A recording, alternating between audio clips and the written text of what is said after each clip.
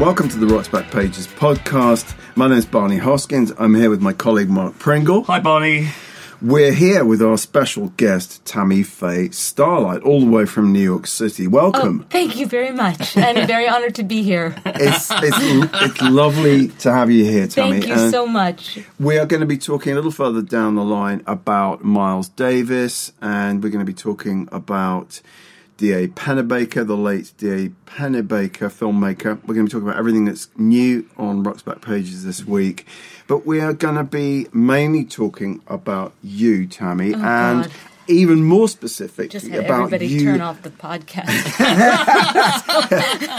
But we'll talk you as Marianne Faithfull. Oh, yeah. Tammy as Marianne. Oh, yeah. So to put this in context for our listeners, you are essentially you're a performance artist. I suppose you could say that. Well, you're a musician, but you're a performance artist. And what you're doing next month in New York, and you've put this show on at least once already, but you are performing Marianne's brilliant 1979 album, Broken English. Yes. In its entirety. Am I right? Yeah, yes, you are. And more. And there's more. So tell us a little bit more about this. Well, Broken English I had done in its entirety originally in 2014 at Lincoln Center. So prestigious. Yeah, I know. Look at right? you. They had Lincoln me. Center. I knew the wonderful man, Bill Reagan, who booked the atrium at Lincoln Center, and I was begging him, which I do. That's why I'm on the show, because I pretty much Lucy Ricardo my way onto everything. Like,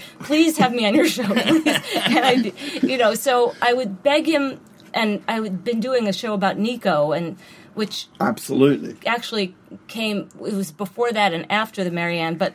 When I said to him, I was thinking of doing Marianne Faithfull's Broken English because it was at the suggestion of a musician I'd been working with, Kevin Salem, who said, why don't you do Broken English? I thought, oh my God, It's one of my favorite albums from, my teenage years. And not that it came out when I was a teenager, but... It's timeless. It's timeless. It's timeless, Tammy. I was barely a teenager, but so... I asked Bill Reagan, how about Broken English? And he had such a soft spot for Marianne and for that particular album. He said yes. And so I did that. And I just kind of extemporized monologues before each song. And then I did a kind of Marianne, I think I called it Cabaret Marianne, where it was just a melange of her songs. And that was reviewed in the Times in 2015. And at that point, I was working with Barry Reynolds, who was her co-writer and... Probably her most notable collaborator. Yeah, in many ways. Her Keith Richards, in a sense. Keith Richards. Yes. I mean, well, we'll probably come on to her relationship with Keith. Well, there are similarities, and I'm sure that, Sure. That there are several similarities. They both play guitar, and there's another thing that they both... Having with Marianne. So I can't think what you're talking about. Does this get acted out in the performance? Well, you'll have to come see. There are very loose laws in New York cabaret and theater. So I decided, and then when I was doing, and it sounds so salacious, I was doing Marianne in New York at Joe's Pub, and and then at Lincoln Center, and then at this club Pangea, where I'm performing now, and I heard through a few people that she was not pleased that I was doing it, and I understand, because I wouldn't want that either. Screw you! I don't take my persona, upstart,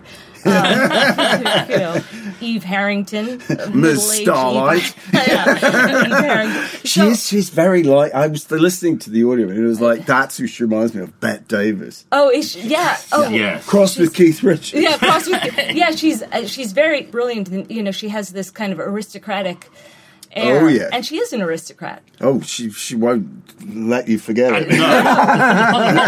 For a second. And God bless, because it's... She's probably a baroness. Her mother was a baroness. Her mother was a baroness, yes, that's right. Eva von Sacher-Masoch. Yeah. Tell me, Broken English. Explain Broken English. Can we contextualize that in the Marianne story? Well, so I heard that she wasn't thrilled with me.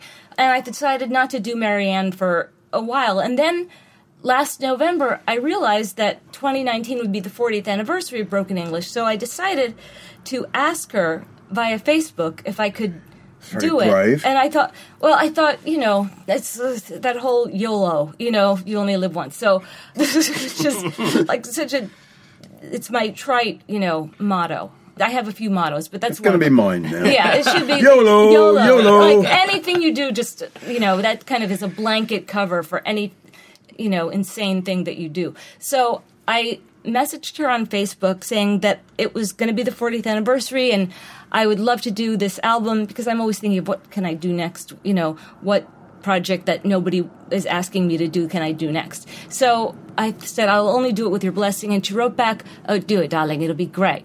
And I thought, oh, my God, I'm free. I can do this. And so Barry was back in town. He'd been out of town, and I contacted him. And my husband is also in the band, and he's a musician and a great one. And what does he play? In this show, he plays bass. He also plays guitar, piano. He teaches. He's magnificent and knows everything about rock and roll. If you ever have him on, you'll hear everything. It'll be longer than the spoken word middle march. I actually made him hate watch Bohemian Rhapsody with me so he could I said, just watch it with me on Amazon so you can tell me everything that's wrong. Did you say hate watch? Hate watch. Yeah, because I knew that he would hate it. You have to have people from New York to explain these terms to us. It's funny because I got into Facebook and I got into rows with various of our American journalists who are obsessed about the inaccuracies in the film. Yeah. And I keep saying, it's not a documentary. Yeah, and yet there was, he kept saying, okay, that song didn't come out then, that didn't come out then, that didn't happen at Live Aid, that's not, so anyway, that's my husband. But so Barry is in the show, and Esther Ballant, who has been playing violin with me, which is a gift. She was in Jim Jarmusch's Stranger Than Paradise. She's in his latest movie. So I decided to do Broken English, and I decided to connect each song with one of the 7 deadly sins, even though there are 8 songs. The 8th one is... You invented an eighth sin. An 8th sin. The 8th one is kind of it's a summation of... It's all the sins, because it's Why'd You Do It, is the 8th song. So the last song on the album. Yeah, the last song. It was a Heathcote Williams poem. Yes. Set to music. It was. And for those who haven't heard it, I remember when this album came out, I was like, 20 or something, and I was so shocked by it, because the C word was the first time I ever heard the C word on a record. Yeah, I don't think it had ever... And it's just a brilliant song, isn't it? Brilliant way to end the album. Oh my God, it's brilliant. And it's a song. Can you explain what the song is? I describe it in the show as it's in the form of a dialogue about a man who's telling his lady friend, shall we say, delicately put. Yeah, about he had just told her about an affair that he'd had, and this is her response. And she's asking the question, why'd you do it? And she gives various reasons. She posits various reasons why. And they include the C word, the D word, and... it's so graphic, It's so graphic. The line about her... Every time in the bed, in our bed. It's the most sort of... Yeah. One of the most powerful songs about sexual jealousy that's ever been written. Very, very, very all powerful. Set to music. Why'd you do it? You screamed after all we've said. Every time I see your dick, I see her cunt in my bed. And the music was written by Barry and Joe Mavity, who was her lead guitarist at the time. And I think the whole band kind of chimed in. And she says in her book that it's a kind of... I think she says it, unless... I can't remember if I made this up or if she actually said this, but it's kind of like Jimmy Cliff meets Jimi Hendrix, because she says there are Jimi Hendrix.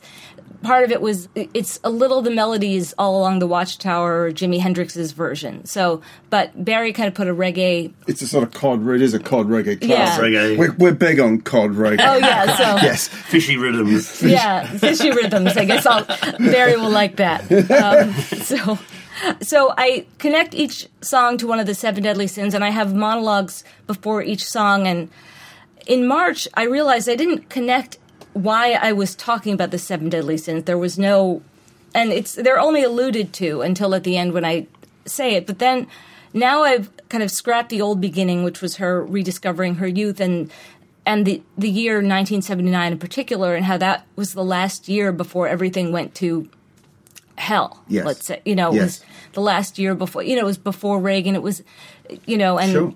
Margaret Thatcher had just been elected Prime Minister. So when the album came out, yeah, that's right. So it was indicative of a tectonic shift. And so it was the last gasp of real freedom that we had. Mm-hmm. And so, there are probably several years like that people would think, oh, it was 1962 before Kennedy was assassinated the next year, or... But for me, it's 1979, because I have a distinct memory of, in 1980, especially when Reagan was elected, even though I was young, there was like a pall that was cast over the earth. That's a very nice way of putting it. Yeah, it's still there. So it's, we kind of go back to 79, and then I just do monologues that they seem pretty associative, but they're written, which I don't always do. I sometimes just extemporize. So when Amy Linden came in the other day... I love Amy. She's wonderful, and she was absolutely hilarious. Oh, it was so a great funny. episode. And she mentioned you, and she talked about the way you actually take material from interviews that people like Nico and Marianne have done. Yeah. With the Marianne, is that the case that you've... No, it's... Okay. I mean, I kind of call certain... bits and pieces of dialogue that she's said in interviews that I've listened to over and over and that I've read. But the Nico play that I did in 2014 was based on that Melbourne interview that she did. And because I'd wanted to do a play about Nico, and I was listening to that interview, and I thought they're mentioning every song that I love. And it's such a bizarre... interview, because it's extraordinary, yes. Yeah, he's trying to keep it on track, and she keeps... And they're in this darkened room. I Yeah. mean, it's really amazing stuff. Yes. He's meeting this person he's obviously kind of hugely admires. Yeah. And she kind of goes off on these peculiar tangents. Yes. And I bet she's probably pretty high at the time. I don't think she ever managed to really stop doing opiates, which of course Marianne did. And one of the things about Broken English that's worth pointing out is that it came after quite a long period where she was just like in the wilderness, wasn't she, Mark? I mean, she was notoriously basically perched on a wall in Soho. She was also living down the World's End, Lots Road, in a kind of house full of junkies. Yeah, like a junkie squad. She hit the rock bottoms that you hear about in NA and so on and so forth. Yes, she did. And she was still using it at the time for Broken English, wasn't she? She was. For a while to come. She might have been on... I mean, I'm guessing she might have been on methadone. I mean, Chris Blackwell was certainly taking a chance, giving her a record. He was, and he actually came to the show in 2015. Did he? Oh, he great. did. Oh, fantastic! And it was wonderful to meet him. It was, I feel so #blessed because I do, because I get to meet, I get to, I like everybody that I love. I push my way into, so, I got to play with Barry and Chris Blackwell came to the show, so it was very thrilling. But yeah, I think she went to, I don't think I'm telling tales out of school, because I think she wrote about this, that she went to Hazelden in, I think Minnesota. it was 85, and that's when she first took her last shot of heroin. Maybe she struggled a bit with booze for a number of years. I think after that, she was clean, sober, for several years, and then I don't know exactly what happened, but she still put out brilliant records throughout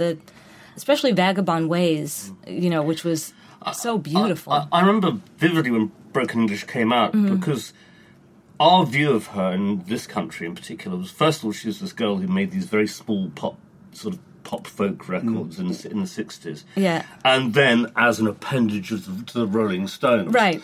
And then she disappeared. And then suddenly this record comes out, and it's just nothing like we would have expected to hear. No. In this extraordinary rapt voices she's got. Yeah. Right. Her voice had been a kind of high lilting soprano, and then it's, this like ravaged, absolutely, guttural alto that, is... and it really took a lot of people by surprise. I mean, the reviews were quite mixed, because I think people just couldn't get their heads around it, or her. You know, what is she? Sure. And it was kind of almost like a new wave record, wasn't it? It were was. Synthesizers, and it very much was of its time. It's very 1979 It record. is, and Steve Winwood's on it, playing all the synth parts. And, fantastic keyboard playing on it. And amazing. I mean, it's just a fabulous record. Especially on the Ballad of Lucy Jordan. Oh, that's so good. Which, of course, is a Shoal Silverstein. Yeah. So which I think was it Dr. Hook. Yes, Dr. Hook did it first. Did and that then first. I don't think anyone can top her version. No, it's just superb, isn't it? It's chilling. Yeah. And then, of course, the version of Lennon's Working Class Hero. Yeah, it's... Which, at the time, it's like, even if you didn't know her mum was a baronet, right. you sort of thought, come on, Marianne. Yeah. But somehow she gets away with it. I prefer it to his original. Oh, wow. Yes. I do, kind of a darker arrangement, it's very bass heavy, and absolutely, which is great. And she even says in that film that was made of her 1990 performance at St. Anne's in Brooklyn, Blazing Away, and she says that's Hal Wilner. That's Hal Wilner, produced that. Yes, who also just came to it when I did it at Joe's Pub in 2015 or 2014. I know he said nice things about it. He has. And there's no greater seal of approval, I know. really, is there? Oh, my God. And, again, hashtag best life. Where were we going? Working Class Hero, right. Yes. She says in the intro to it that she wanted to see if someone from a different class... Or class. Because the American way of saying class doesn't even imply the word. It ain't classy. No, it's not It's not classy. It's, it's... Oh, she was a really classy broad. Oh, that's good. That's good. That's a good Brooklyn, Yeah, so from a different class. And she says that if she could feel the same feelings, and she found out that she could. So she does say that. And, so I kind of go into how... I make up how Lennon wrote the song because he was envious of Mick Jagger and all the things that Mick Jagger could do, especially dancing. Just because it's a great line. Yeah, I give reasons why Lennon was jealous. I made them up. Why Lennon was jealous of Mick Jagger because of his education and his athleticism and his ability to dance on stage, and how John loved Mick's dancing. And I only know this. All this is pure fabrication. Yeah, because my husband, who is a musical compendium, who watched Bohemian Rhapsody with me, pointed out to me years ago that John Lennon has an interview where he says how he hates Mick's, and I won't say the word, blank dancing. I think it was from '71. It's a word that starts with F that I would... And you can say it on this podcast, Tammy, I'm afraid. Yeah. I wish we could say that. No, it's not the F word that you would think of first. It's a different... It's a slur of sort, so... Okay. Is it fake? No. Faggy. With another syllable. Yeah. So that kind of... I think that's what he says, said. So I just imply that he loved it, and that... and the fact that Mick had Marianne, and that was another reason for John to be envious, and that's why he wrote Working Class Hero. Actually, that sort of takes us on the audio interview. Well, I was going to say, let's hear this voice. There's, apropos of her relationship with all these people, there's a nice clip of where she talks about shagging Keith. Oh, did you say clip? Or... Clip. We're going to listen. Okay. I thought it was something.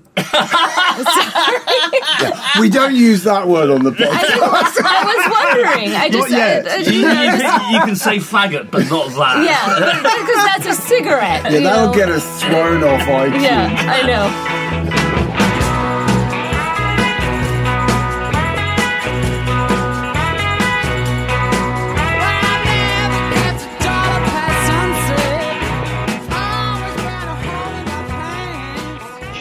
She made a very interesting comment on who do you think you are, about how it's only in your 50s that you learn to sort of enjoy sex and so on, because only quite late, yeah, because that was quite interesting. I think a lot of women. Actually, only with Francois. Only with Francois, yeah. And my one night with Keith. Well, that great. Would sound great. Yeah. And he wrote so beautifully about it. Didn't he? We had a great night, and we betrayed no one. It was before I was with Mick, and it was before he was with Anita. We were both completely free, and we just had a great night. So. I thought Mick came back and there was a song. No, that's Keith's story. Oh, his story, okay. Everybody's entitled to their own reality. It's a great story. But that's not true. No, okay. No, that was lovely. Yeah. Do you wish you had perhaps continued with him, but you've become great friends? With Keith, I think we would both be dead. All right, okay. Addiction and all that. Yeah, sure. Yeah. I think he was already in love with Anita. He was, yeah. Really? Yeah. I love it. You're great friends with Anita. She's not that much. I love Anita because she's an old friend, but in fact, if she hadn't been with Keith, and it was like a forced friendship, I think.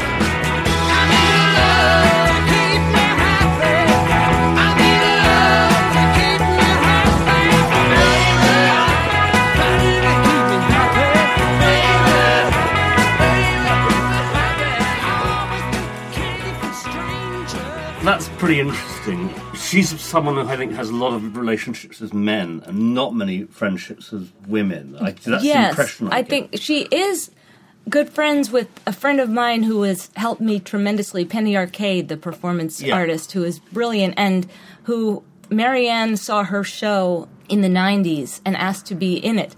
And so Penny had her do Why'd You Do It in the show, and they've become, and they're good friends. Yeah. Okay. So I know that she loves Penny. She talks about broken English. She talks about her relationship with her manager / ex-lover, Françoise Gravard. Yes, I've heard stories about François. Oh yeah, do tell. Well, they're not complimentary. Right. That he is, just a bit of a, perhaps kind of Colonel Tom Parker, but with benefits, He's a funny little guy, because I've interviewed Marianne a couple of times, and he's been kind of hovering around both that times. Seems to and be he's a good not verb. what you'd sort of expect. He's kind of like a French Roberto Benigni or something. He's kind of funny little dark guy who's scurrying around. Do you remember that notorious Lynn Barber interview with Marianne Faithfull in The Observer? Yes. And where, first of all, I think Lynn obviously took against Marianne hugely and is fantastically rude about her. But she's also keeps referring to this creepy guy sort of stuff, Who's telling Marianne what to order or something like that? It was at the strange. restaurant. It's 2014 that they haven't been in a relationship. She obviously still he left her romantically, even though he stayed as her manager. And she talks about what a good manager he is and so on. So for which I suppose in some ways her ongoing survival as a recording artist and so on possibly does owe something to what he's done. Yes. But anyway, she talks about her family, her son being taken away from her when, and how she now has a good relationship with her son and her grandchildren. Though she says she's not really a family person. She doesn't do family in inverted commas. Which I understand, because sometimes it's a little bit onerous. It can be, I think one thing that comes across from this interview is she's supremely selfish. I guess Are we allowed to judge audio subjects? But I don't know if you got the American show Facts of Life, the Facts of Life from the 80s here. But it's about girls in a dormitory school. It was a big pop culture thing, and Mrs. Garrett, played by Charlotte Rae, who was the kind of matron of this dormitory, said in a very special episode of The Facts of Life, the word selfish gets a bad rap. And I thought that's so American and such a great... so maybe she's just self-protective? Yes, but selfish also is, not a pejorative necessarily. No, that is fair enough. I mean, she comes across... I don't want to contradict your reality because, as Marianne says, everybody is entitled to their own reality. I mean... in this interview, she really comes across as the sort of grand dame. Yes. She'd done her back in really badly, so she was in some pain. She gives the interviewer quite a hard time. Oh, yeah.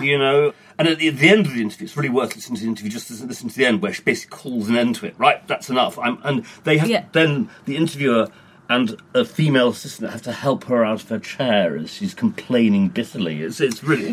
She's such a diva. I have to say, listening to this audio, I found her insufferably narcissistic.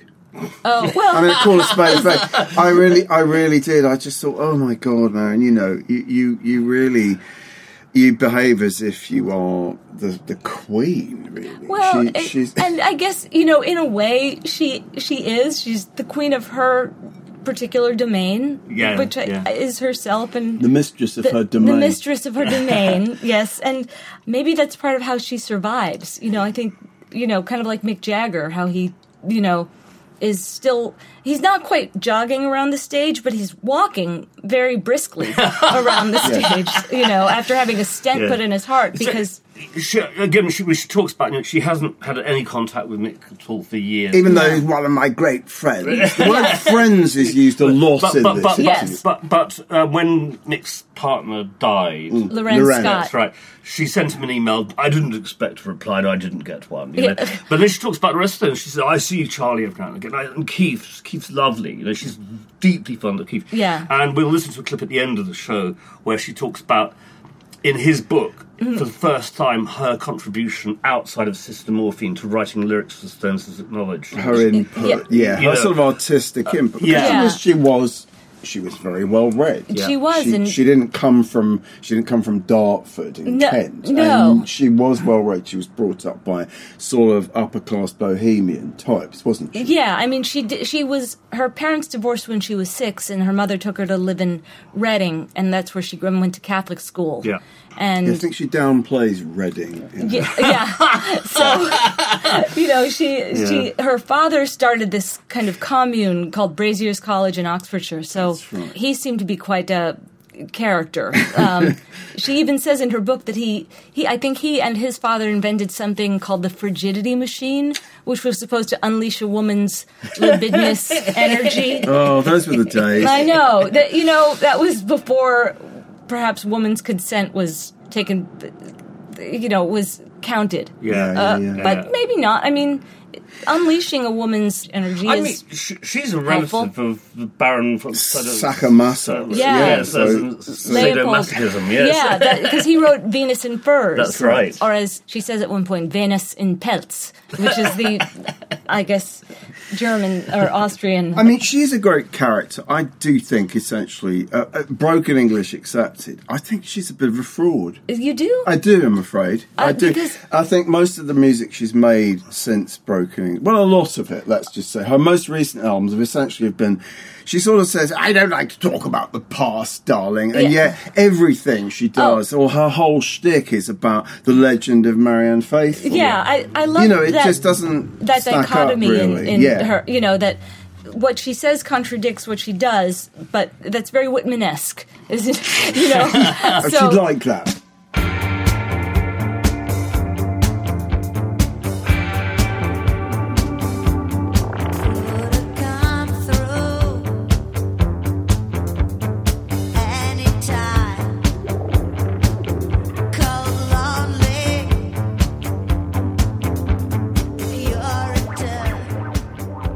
Need to move on, don't we? We do. We could talk forever about Marianne. Well, I just wanted, because the featured writer on the homepage this week is the great David Dalton, who is one of the great music writers. Well, he was one of the original stars of Rolling Stone. Yes. So he was there at the very beginning, and he's written tons of books. And, of course, most famously, from our point of view, is he co-author, or essentially wrote Marianne's autobiography. So we're going to do a bit more Marianne. Filtered through David Dalton, who's very funny about Marianne, and she's very funny about him. Yeah, she says in one interview that she thinks that it was dear old David Dalton who made the bulk of her first autobiography about Mick and the Stones, and then kind of the rest of it was just almost like an epilogue. Yes. She had some. I remember her saying something a bit sort of sniffy about the book. I think it's a terrific read. It's a great book. I mean, every book that David's written it's always a terrific read. And so we have 3 pieces by David, including an interview from 2002 that he did with Marianne, and there's some funny stuff in there, typical Marianne stuff. Since we've talked enough about her, I think. Although the one thing I just wanted to note, interestingly, is that the album that had just come out at that point was called "Kissin' Time," right? And there's a song on it, of course, called "Song for Nico." Song for Nico, yes. I mean, just briefly, are there parallels between those two that you would say are valid? Yes, I think they're both blonde, or Nico for a time until she went, and both of that's the most important thing. Teutonic really, ancestry, and they both took heroin. They both took heroin. That's also very salient, and they both acted as well. Nico in La Dolce Vita and Striptease, which was a fantastic film. If you haven't seen it, no, I think it's Jean-Luc Poitrenaud. Is that the filmmaker Serge Gainsbourg? Wrote the this stupid pronunciation of mine. He wrote the title song that Nico did, but he used the Juliette Greco version. But so they both acted. They were both muses for brilliant songs. Nico for "I'll Be Your Mirror" and perhaps "Femme Fatale," although they said that could be Edie Sedgwick. But they were both. She was a muse for Jackson Browne to a degree. And, of course. Yeah. And Leonard Cohen in wrote... the interview, Marianne doesn't want to be regarded as a muse. Yeah. And then a moment later claims she's still a muse to everyone. Yeah, I rest my case. She is, yes. If you want to call me a muse, darling, it's your business. Yeah. Again, it's the dialectic that's so fascinating. Yeah, exactly. But what was amazing, she never met her. She never met Nico. She said she saw her once on a plane, maybe in 64, 65. Right. The curious thing is we've got the first mention on our site of Nico is a 1965 report about the setting up of Immediate Records. Yeah, they both were... And she's at a party with Andrew Oldham, the launch of Immediate, and she was going to release... And you'd have assumed they would have met. They'd been in the same room under the aegis of Andrew Luke Oldham. Yeah, because they both had singles on, Andrew took both of them. Yeah. I think he had more success with Marianne. Oh, yeah. Because as Tears Go By was a huge hit. Yeah, huge hit. And I'm Not Saying, the Gordon Lightfoot song that Nico did, with the flip side being The Last Mile, which was a song that Andrew Oldham wrote with Jimmy Page, and what was said in one book in about 10 minutes. And it kind of sounds like it, but they both had a Brian Jones connection. They were both... I don't know if you would say intimate with Brian Jones, but they both... I think Marianne was not intimate. Yeah, she says... In one interview that's on a French TV station, she says, he touched my breast. So... And he tried. I think he just was unable due to the copious consumption of Brian narcotics. Jones probably just drunk and just fell over and I think stopped his fall. But according to the Richard Witt's book about Nico, according to that, Brian... was with Nico for a while. They were at Monterey Pop together. They were. Absolutely right. They think... Well, there's another... So, actually, that's a perfect segue into... We've just lost D.A. Pennebaker, the great documentary filmmaker. Don D-O-N-N Pennebaker, known to his friends as Penny. An adorable man. I met him a couple of times. I just loved him. And 94 when he died. Wow. Last week. 94. I think it was the Scorsese film that killed him. I really do. I blame Martin. Really? Yeah. Oh, really? He saw that and he thought, what the hell? Well, so he, of course, made his two most famous music films are Monterey Pop. Yeah. And I think you see Brian and Nika probably wandering around in the fairgrounds. But even more famously is the Dylan film Don't Look Back. Yeah, that's why I think which documents the 1965 tour of the UK. Yeah. I mean, as it happens, we're also posting an Adam Sweeting interview with Pennebaker from July 1988, and there's there's a bit of a moment in that film where this woman who's like the mayoress of whatever town is everything kind of ushers her three sons in and is overbearing and pompous, and the question is, was this set up? And Don says, I probably wouldn't be opposed to setting it up if I thought it would work, but what I know is that it never works. The minute you set something up, your protagonist, let's say Dylan, realises what you're doing and he sees you're making your movie and he's not interested in your movie. He's maybe interested in his movie and what you can find out about him. But the only reason he's going to give you entree into his life is because you're filming his life, not one you invent for him. Which I think is just, in a sense, that's a sort of documentary filmmaker's creed, really, isn't it? Yes. Well, this long interview that David Dalton did with Penny, Gadfly, April 1999, so really just interesting stuff in there. Actually, one of the funny things, in connection with that and Monterey Pop is there's a very famous shot that you will remember when Janice and Big Brother are on stage. Yeah. And it cuts to Mama Cass and the crowd like going, oh, wow. Yeah. And what you learn from this interview by David Dalton is that she wasn't reacting to Janice at all. It was just spliced in there. It was something else. But he felt it was valid. It is valid. Yes. Yeah. Because she could have been doing that with Janice and you didn't know, or it could have been internal. Yes, exactly. But Pennebaker, so he was 94, so he was a lot older than Dylan and any of the artists that he was making films about at that time. But he was one of the first documentary filmmakers to work in that field. So Albert Grossman came to him, would you be interested in making a film about about Dylan. Yeah. In his Sweeting interview, he's very fond of Albert Grossman, actually. He was fond of Albert. You know, everyone else sort of treated him as just this monster in a way, but Pennebaker actually has a lot of time for him. Had a lot of time for him. Exactly. And I mean, I think anyone who's seen Don't Look Back, I've probably seen it 3 or 4 times. I mean, it's a brilliant film, not just about Dylan, but about the business of being on the road. I mean, the famous scenes with like Tito Burns, all this extraordinary stuff going on, and it really is cinema verite. Yeah. You know, he's just there with this. He actually invented a lightweight 16mm camera in order to be able to do much more sort of, you know, off-the-cuff stuff. And that was partly what gave him the freedom that he had. We've seen bits of the subsequent tour film he did with Bob Dylan with the band, which is, in terms of film of live music, is some of the best live music I've seen shot. It's just fantastic. Gorgeous music. And what also I liked about Don't Look Back is the relationship between Dylan and Joan Baez, you know, just that dynamic was... I thoroughly enjoyed the public humiliation of Donovan. That gave me a great deal of pleasure. He really was. I mean, but here's a funny little thing that I learned from David's interview, is that the famous signs that Dylan lifts at the beginning when they're playing Subterranean Homesick Blues, most of those were actually drawn or written by Donovan. He was useful. Bizarre. He was useful. Donovan, make yourself useful. Didn't he write Sea of Green for Yellow Submarine? They couldn't come up with a rhyme, so he came up with... You could be right. I'm not sure, but... And again, he's a useful guy to have around. He was. Although he has an appallingly high opinion of himself, which really isn't justified by... again, keeps him alive. You know, that kind of thing. You know, and he wrote some lovely... You know, Season Mellow of the Yellow. Witch. You know, yeah. Sunshine Superman. I like the fact that he gave the Allman Brothers the basis for Mountain Jam. I think that's about as far as I'll go. There you go. Can you pronounce the name of the song that they nicked for it? No, I can't. It's very difficult, isn't it? So we won't try that. Try.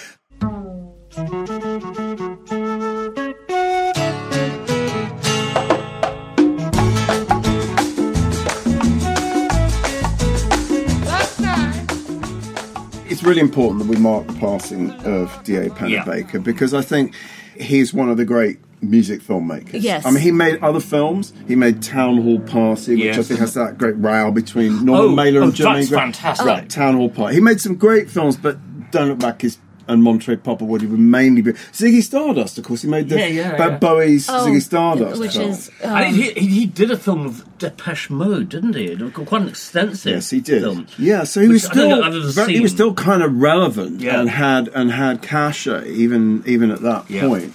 He worked out of this extraordinary warren of offices. Did you ever go to his offices on East 90-something Street? No. And you'd go in and you'd get lost because it was just this sort of rabbit warren of very dark offices, and then Penny would be right at the end of it. He was such a nice man. There was no airs and graces. Yeah. He was a delightful human being, and I think we missed by many. Just back briefly to David Dalton. So we've run also...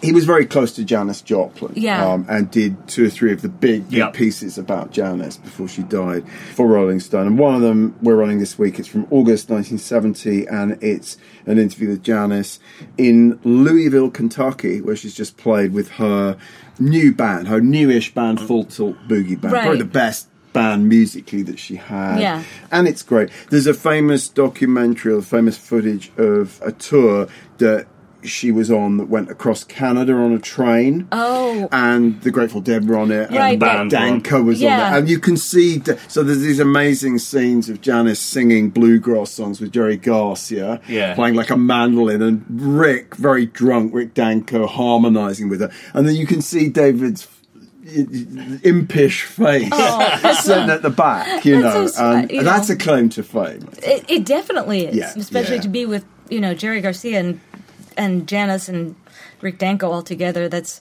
absolutely it was all-star heaven. So David Dalton, he's the featured writer. Those are the pieces by him, and of course Faithfull, the autobiography, is always worth reading. The other free stuff on the homepage this week is to do with Miles Davis, whose incredibly important, influential album In a Silent Way is 50 years old.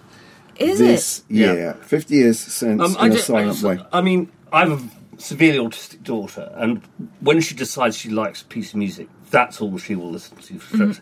And for about a year and a half ago, every time I'd see her, we'd listen to In a Silent Way. Really? I thought it was always Electric Ladyland. No, she moved from In a Silent Way to Electric Ladyland seamlessly. Wow. But for a long time, we would listen to In a Silent Way. And if you listen, extraordinary, if you listen to it kind of 3 times a week for a year, Okay. You don't get bored with it. You really don't. Yeah. I mean, it's an extraordinary record because it's basically stitched together in the edit suite by Tia Masiro, the Producer, yeah. There's only one previous Miles song, maybe Miss Maybury or whatever it was called, on Via de Kilimanjaro, which is the beginning of that sort of phase. Which is the first point towards what... Yeah. But otherwise, it's an incredibly revolutionary album. Yes, it was. And I'd say that some of the best playing by people like John McLaughlin he ever did is on that record. So it's this incredible group of musicians, some from the previous Miles era and some going Yeah, but apparently Herbie Hancock was just walking past the studio. Right. His face appeared in the window and Miles just beckoned him in. So it's Wayne Shorter, who'd obviously been playing with Miles for a while, John McLaughlin, as you mentioned, Chick Corea, Herbie Hancock, Joe Zawinul, I mean, 3 extraordinary keyboard players, Dave Holland on bass, and the great Tony Williams on drums. Yeah. But it's really unlike anything that had been It's a very delicate, recorded it's before. a really delicate record. Delicate, exactly. Miles got noisier later. Stuff I love, Jack Johnson. Bitches Brew is the one immediately Bitches followed. Brew, exactly. But this record has got very still and quiet moments.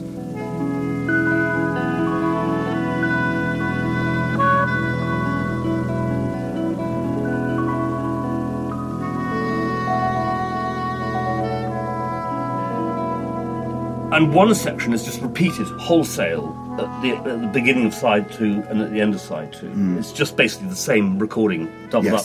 So the actual total recording time is only like 25 minutes for this album. Yes. It's fabulous. That's very punk rock too. It's like the Ramones. Yeah.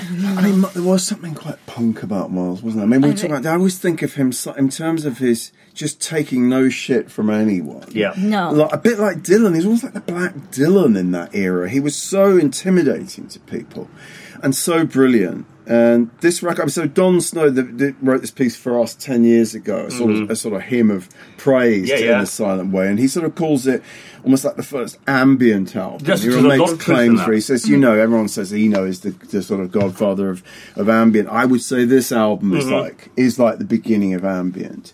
And also, it points to things like sort of dub and chill and all sorts of things. I mean, it's real sort of ground zero for a certain kind of... But the extraordinary thing is, there's never been a record like it since, not even by Miles. No. I've never heard any record which creates the same atmosphere. No. As In a Silent Well, when you does. consider what a powerful drummer Tony Williams is and how restrained apparently he was pissed off that he was being told to play such minimal parts. Just stick to the hi-hat. That he willfully played as quietly as he could, just to try and piss off Miles. Okay. Well, talking of Miles and pissing off Miles, there's a couple of other pieces. No, sorry, the other reason that he thought that he was setting up Lifetime at that point. Yes. And first of all, his keyboard player from Lifetime was meant to play in the session. He ordered him away. Okay. You're not playing on the session. I'm not having Miles steal my band. Because John McLaughlin, who's also going to be in Lifetime, was on the session. So Tony Williams was really just terrified that Miles was basically going to pinch his entire band. Well, so I just also added this piece by Al Aronovitz from October 1970, and it's just really a short account of just hanging out with Miles in New York, and he just writes very beautifully about this transformation, because the transformation is not just the use of electric instruments and funk rhythms, but the whole look of Miles and his musicians changed very suddenly. Well, So I'll just read this bit from Al's piece. To a whole generation of uptown pimps and West Side junkies, East Village poets and Midtown jet setters, West Village hustlers and closet heads of suburbia, Miles has been New York's living definition of cool, hunched over his trumpet like a bantamweight boxer, the figure of a question mark, dressed in a short, tight jacket with skinny lapels and slanted pockets. except now he was wearing snakeskin pants and a suede vest with long fringes. I asked him how come, but he didn't answer. Well, I can tell you how come. It's Betty Davis, Miss Maybury. Oh. She started getting him to wear caftans and all this kind of hippie shit, you know. And she was the one who turned him on to funk. He actually, in his autobiography, gives her a great deal of credit. You know, she was an important person for him. And she was tuned into Jimi Hendrix and Sly Stone and all of that. One of the problems he had was that she was sleeping with Jimi Hendrix, which sort of made that can be problematic, but but creatively, it kind of worked. Marianne, to bring it back to Marianne Faithfull, as you know, everything comes back to Marianne. She says that she regrets not sleeping with Jimi Hendrix more than she regrets not sleeping with Dylan.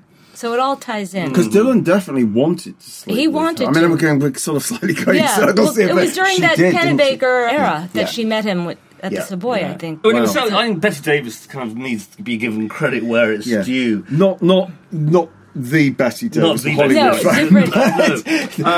The goddess of funk. And she made some almost good records herself. He was a big freak. He was a big freak.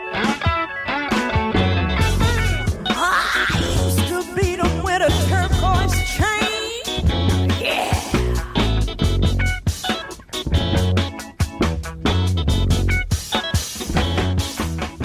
I mean, there's some really good stuff there. Yes.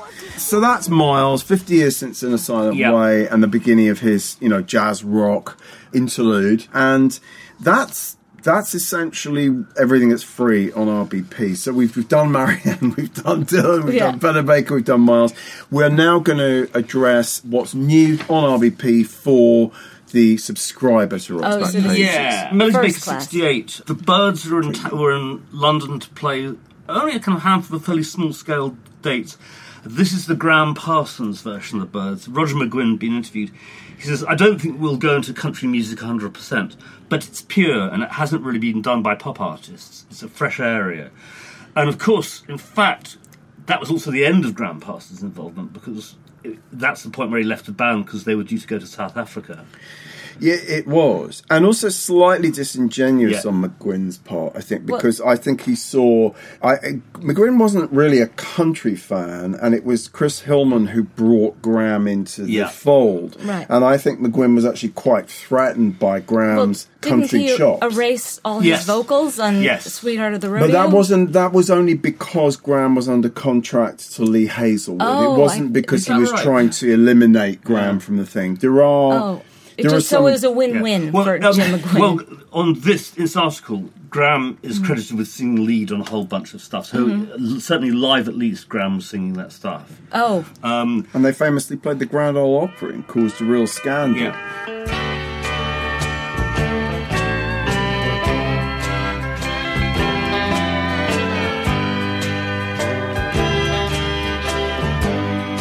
In South Carolina, there are many tall pines. Jerry Gilbert interviews Arthur Lee of Love, Melody Maker 1970. It's not a desperately interesting interview. It comes up with things like, I believe that European musicians are generally overrated. The people they get their thing from aren't getting a fourth of the credit, which is basically about the people like the Stones stealing black music. But it's interesting, it's an Arthur Lee interview. There aren't many of them, And that was the point when he's still, notionally, the band was called Love, but this is like the third iteration of it, and was basically a fairly boring kind of hard rock band, would you say? Yeah, who was in the guest seat the other day making it was Chris Campion was making claims for the post Forever Changes Love, which didn't really fly with us. I was very... My brother bought all those records. I was very familiar with them, and I kind of liked some of them enough. For Sale and so on. Because Hendrix plays on Everlasting First. And in a couple of weeks' time, we're going to be putting another interview with Arthur Lee, where he talks about the album he did with Jimmy, which never got released. I mean, Arthur, in a way, he sort of fits into that conversation we were having about Miles and Jimmy and Sly, the kind of, the almost that sort of black hippie thing. And Arthur probably was the guy who started that. Yeah. You know, there's no doubt Hendrix was really influenced by the way that Arthur Lee looked Well, and dressed. they met in '64. Arthur was producing, and again, this is from the audio interview, which is going up in a couple of weeks, that Arthur had written and was producing a single for an R&B artist. Rosalie Brooks. Yes, that's right. And he wanted someone who could play Curtis Mayfieldish guitar. Oh. And someone said, there's this guy, Jimi Hendrix, who can do that, which of course is one of the things Jimmy really, really can do. Yeah. And that's when they first met. They were friends for a long time. Yeah.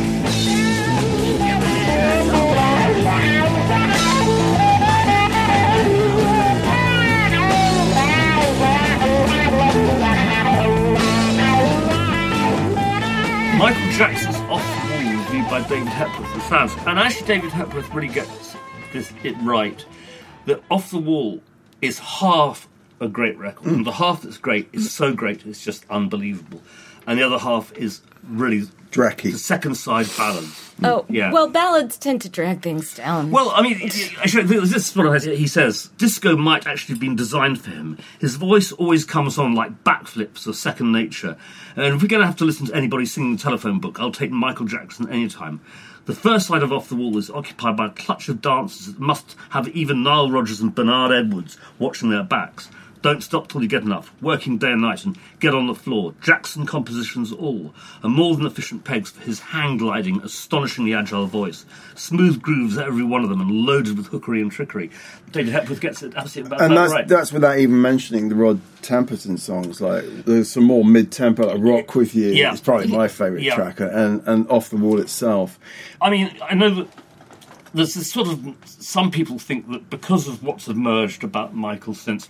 that his artistry should sort of somehow be negated, and I just can't do that. I can't either. And nor should we. I think it's preposterous. No. I mean, Don't Stop Till You Get Enough is one of the most revolutionary records, dance records ever made. I think it's phenomenal. Such a beautiful, a gorgeous singer and such a percussive singer. Well, because it's not a beautiful voice. Actually, the timbre of it is not. It's not a big, beautiful, rich voice. Yeah, when he was little, it was, and then if you it's hear a kind of thin voice, but but what he does with it, well, it's rhythmic, percussive, as you say. Yes, I mean that's exactly what Hepworth's saying is that there's no difference between the way he dances and the way he sings. Yes, they're one and the same. That's thing. it.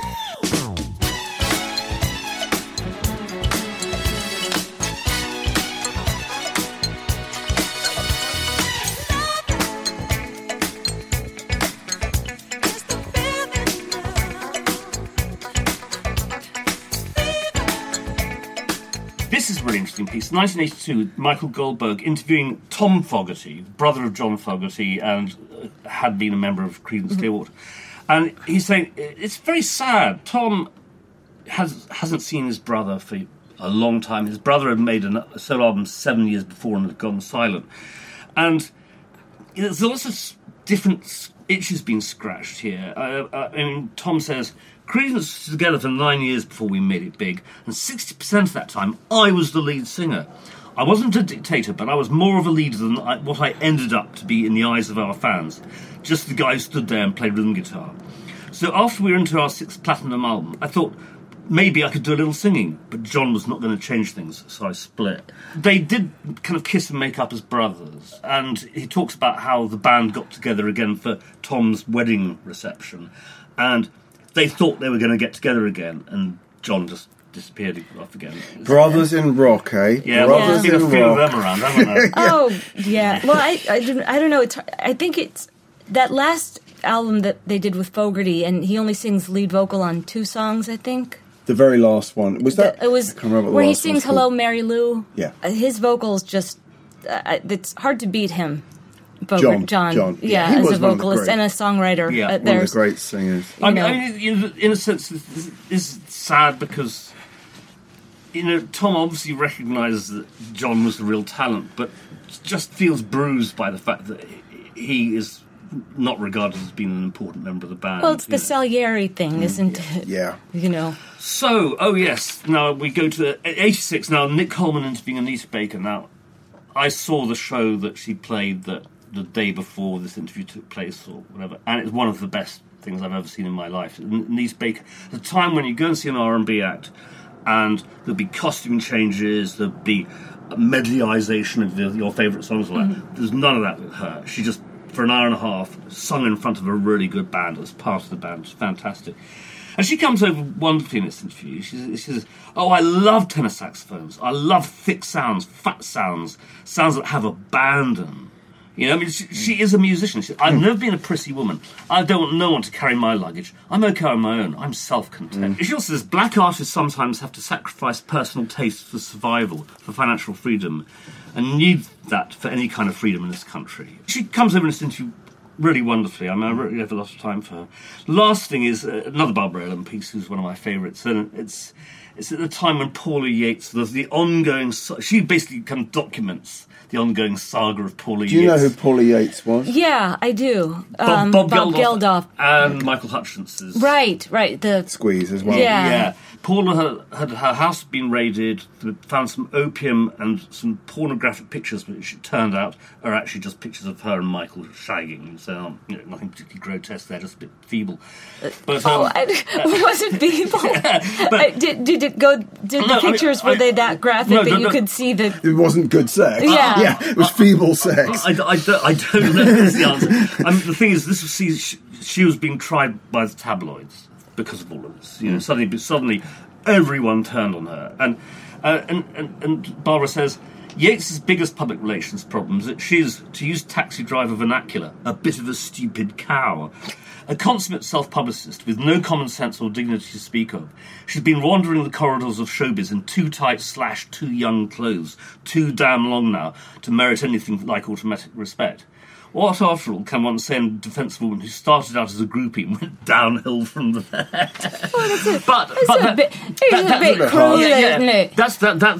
That's one paragraph in the piece. She's actually broadly supported of Paula, saying she's hard to support because of what I've just sort of said. But I think those are positive traits. But she goes on to say that basically Paula Yates' treatment is misogyny, and there's a lot of truth in that. Anyway, that's my selection. Have you got anything sort of particularly? Not particularly, not really. Nothing particularly to talk about this week. We've got a sort of 72 interview with Keith Richards by Roy Carr about the making of Exile on Main Street. Yes, not about Marianne Faithfull. Not about Marianne. No, she was gone by then. I mean, not gone, but she was on the wall. Not off the wall, but on the wall. On the wall, off the wall. And if you're a Stones fan, you will want to read the interview, but it's not desperately interesting. Keith started giving good quote about sort of 15 years ago. Yeah. Before then, he could be pretty dull in interviews. I don't know. Those I find most fascinating when they don't have their codified responses or their Rashomon-like memories of what happened, which could change. I mean, the other thing is that probably when this interview took place, he was almost certainly on heroin. This is 72. Yeah. And so he was probably just like kind of mumbling replies to the questions. Yeah. Because it comes out. But then it's more fun to try and decipher. Like, it's like lyrics where you have to figure out, what is that, instead of... Yeah, except... No, not in this case. Not really. But Keith has always, certainly for a long time, been much more sort of candid and just sort of spontaneous with his thoughts than Mick. With that extraordinary accent of his. Yeah. So he doesn't really care what he says, and we know that from his book in a way. I love that the journalist Bill Wyman, who wrote Mick's response to Keith's book, was one of the best funny. It's on Salon. Classic Salon. It's on Salon magazine. Oh right, I remember that, and I don't remember what it was, and I feel like such a bad Stones fan for not remembering what his. Bad Stones fan. I'm a bad Stones fan. I didn't see them on this tour either. Well, dig it out. It's brilliant piece of writing. He's writing as Mick Jagger in response to Keith's book. Yeah. So you didn't have to prop up an alcoholic on the stage for the last 25 years. Oh, that's right. That's right. That was very good. I remember Elton John didn't he refer to Keith Richards as an arthritic monkey? I think was that am I misremembering again? Yeah. It is. I mean, they were just in New Jersey. Yeah, at a diner. with two other guys playing all the guitar parts of Keith, because he can't really play anymore. Yeah, you look at his hands, and that's serious kind of arthritic sort of stuff going on. Yeah, so Elton wasn't too far off the mark, was he? No. But Ronnie is Oh, but Ron is Ronnie. God, I've never liked that band since he joined. No, not even. No. Yeah, I'm trying to think of Some Girls. So Some Girls is not a bad album, but I mean, for me, it's the 4 years, 68 to 72. Yeah, that's it. I don't like stuff before. I don't like. You're not a Brian Jones, not the blues stuff or the poppy not when they really. were trying to be small faces kind of stuff. Not really. No. Small faces. I love Steve Marriott so much. I do. That's another show. Oh, no! If I had that kind of voice, You're going to have to do a male performer at some point. Well, I've done Mick. Have you done Mick? Well, I had a Stones band since 1999. We started with my friend Jill Richmond, who's now doing publicity for Bernard Fowler's new record. It's a small world. That's how Bernard came to be sitting that's where right. you're sitting Jill now. And Jill was. She said to me, when we first met, I had been signed to Bug Music, the music company, and she was working for Bug, and she said to me, do you want to start a band? You'll be the singer, I'll be the guitar player. And she had a name for the band already. The people thought I came up with, no, it was Jill, and it was, I don't know if I can say this, but it was we called ourselves, and it's... You're going to say it. It's a joke, we can always take it out. It's called the Mike Hunt Band. I don't get it. It's a common name in America. And so I said, how about we just do the Rolling Stones? Yeah. Because we both were huge Stones fans. And I said, because nobody wants to hear what we have to say. There's no interest in what, our nocturnal thoughts. And so I said to her, why don't we just do albums in their entirety? And this was 99, and people hadn't been doing that. No. And I'm taking freaking credit for this whole... take it, babe. At Arlene's Grocery, it started Owen Kamaski, who was doing Ziggy Stardust, and then we started doing... The first one we did was... the classic, what everybody wants to hear when you do a Stones band, Tattoo You. And we actually skipped a song. We skipped the song Heaven because it was just kind of this ethereal, quasi-pseudo-Indian chanting. And we thought, no, nobody wants to skip. It's like when you're, And then we started doing, and we became friends with these Stones fans who go to every Stones show, and they have a Stones convention every year in Wildwood, New Jersey, and we were playing that. And I was just... Mick, I didn't imitate him per se. I just, talk like this and be really bitchy, make fun of, Mick Taylor and all that, where he's playing at Wetlands on a Tuesday night, and it's just, just be really. So it sort of took off from there. It took off from there. So that's that idea. Yeah, and so we started doing, and then just a few years ago we started without Jill because she was teaching, and just a few years ago we were doing Stones albums at this, cabaret club where I'm doing the Marianne Faithfull show. We did Pangaea. Yeah, Pangaea. Yeah. We did all those for 4 weeks. We, once a week we would do. First we did Beggars Banquet, then we skipped Get Your Guys, then Let It Bleed, then Exile, and then Sticky Fingers, but without drums.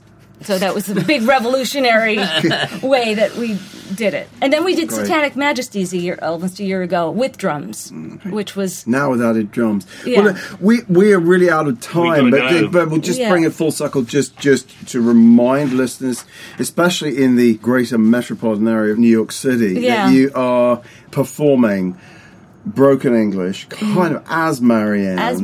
In late September, there are previews starting in mid-September. Yeah, September 12th and 25th 19th is the main the date. Opening night. The opening night at Pangaea with Barry Reynolds, Marianne's original collaboration guitar player. It sounds like it's going to be terrific. Yeah. I wish it wasn't 3,000 miles away. I know. It's bizarre. I'll just say that. It's bizarre. And well, then have fun. Enjoy it. Oh, thank you for having me, too. It's been a pleasure. It's been a great pleasure talking to you about Marianne and everything else. And we wish you a safe trip home. Absolutely. Oh, thank you. Yes, and look forward to seeing you, perform maybe in London one day, or maybe we'll get over to New York. Anytime. But thank you so much. Thank you so much. And we're going to, Mark, we're going to go out with a clip of Marianne talking about how Keith acknowledged her contributions to the writing the Rolling Stones songs.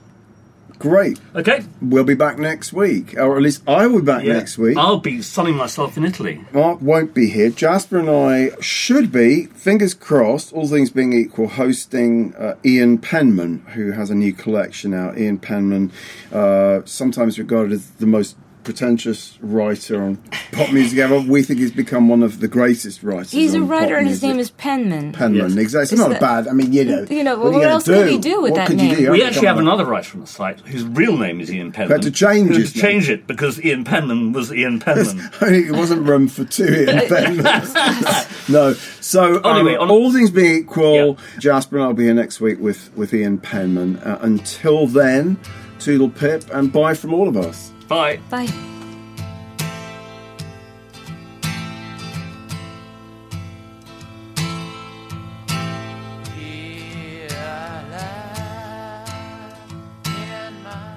What really helped me a lot was when Keith wrote his book. Yeah. He did write about how much I did and how much I helped with the songwriting. Yeah. Finally, somebody said it, you know. Yeah. I mean, it's not that people haven't asked me. It's just that I'd never felt it was my place to say. Yeah. And it's not.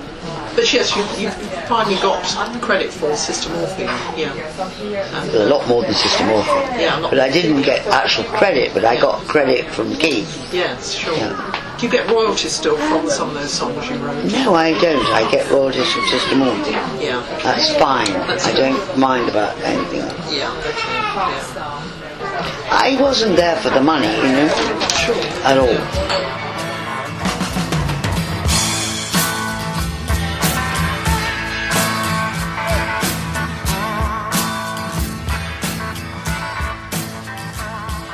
That was Marianne Faithfull in conversation with Maureen Payton in 2014, concluding this week's Rock's Back Pages podcast. Many thanks to special guest Tammy Faye Starlite, who'll be performing Marianne Faithfull's Broken English at Pangea starting in September. For details, please visit pangeanyc.com. The hosts are Barney Hoskins and Mark Pringle, and the producer was Jasper Murison Bowie. You can find thousands of articles, as well as hundreds of full-length audio interviews, at rocksbackpages.com. Why'd you eat? She said. Why'd you spit on my snatch? Are we out of love now? Is this just a bad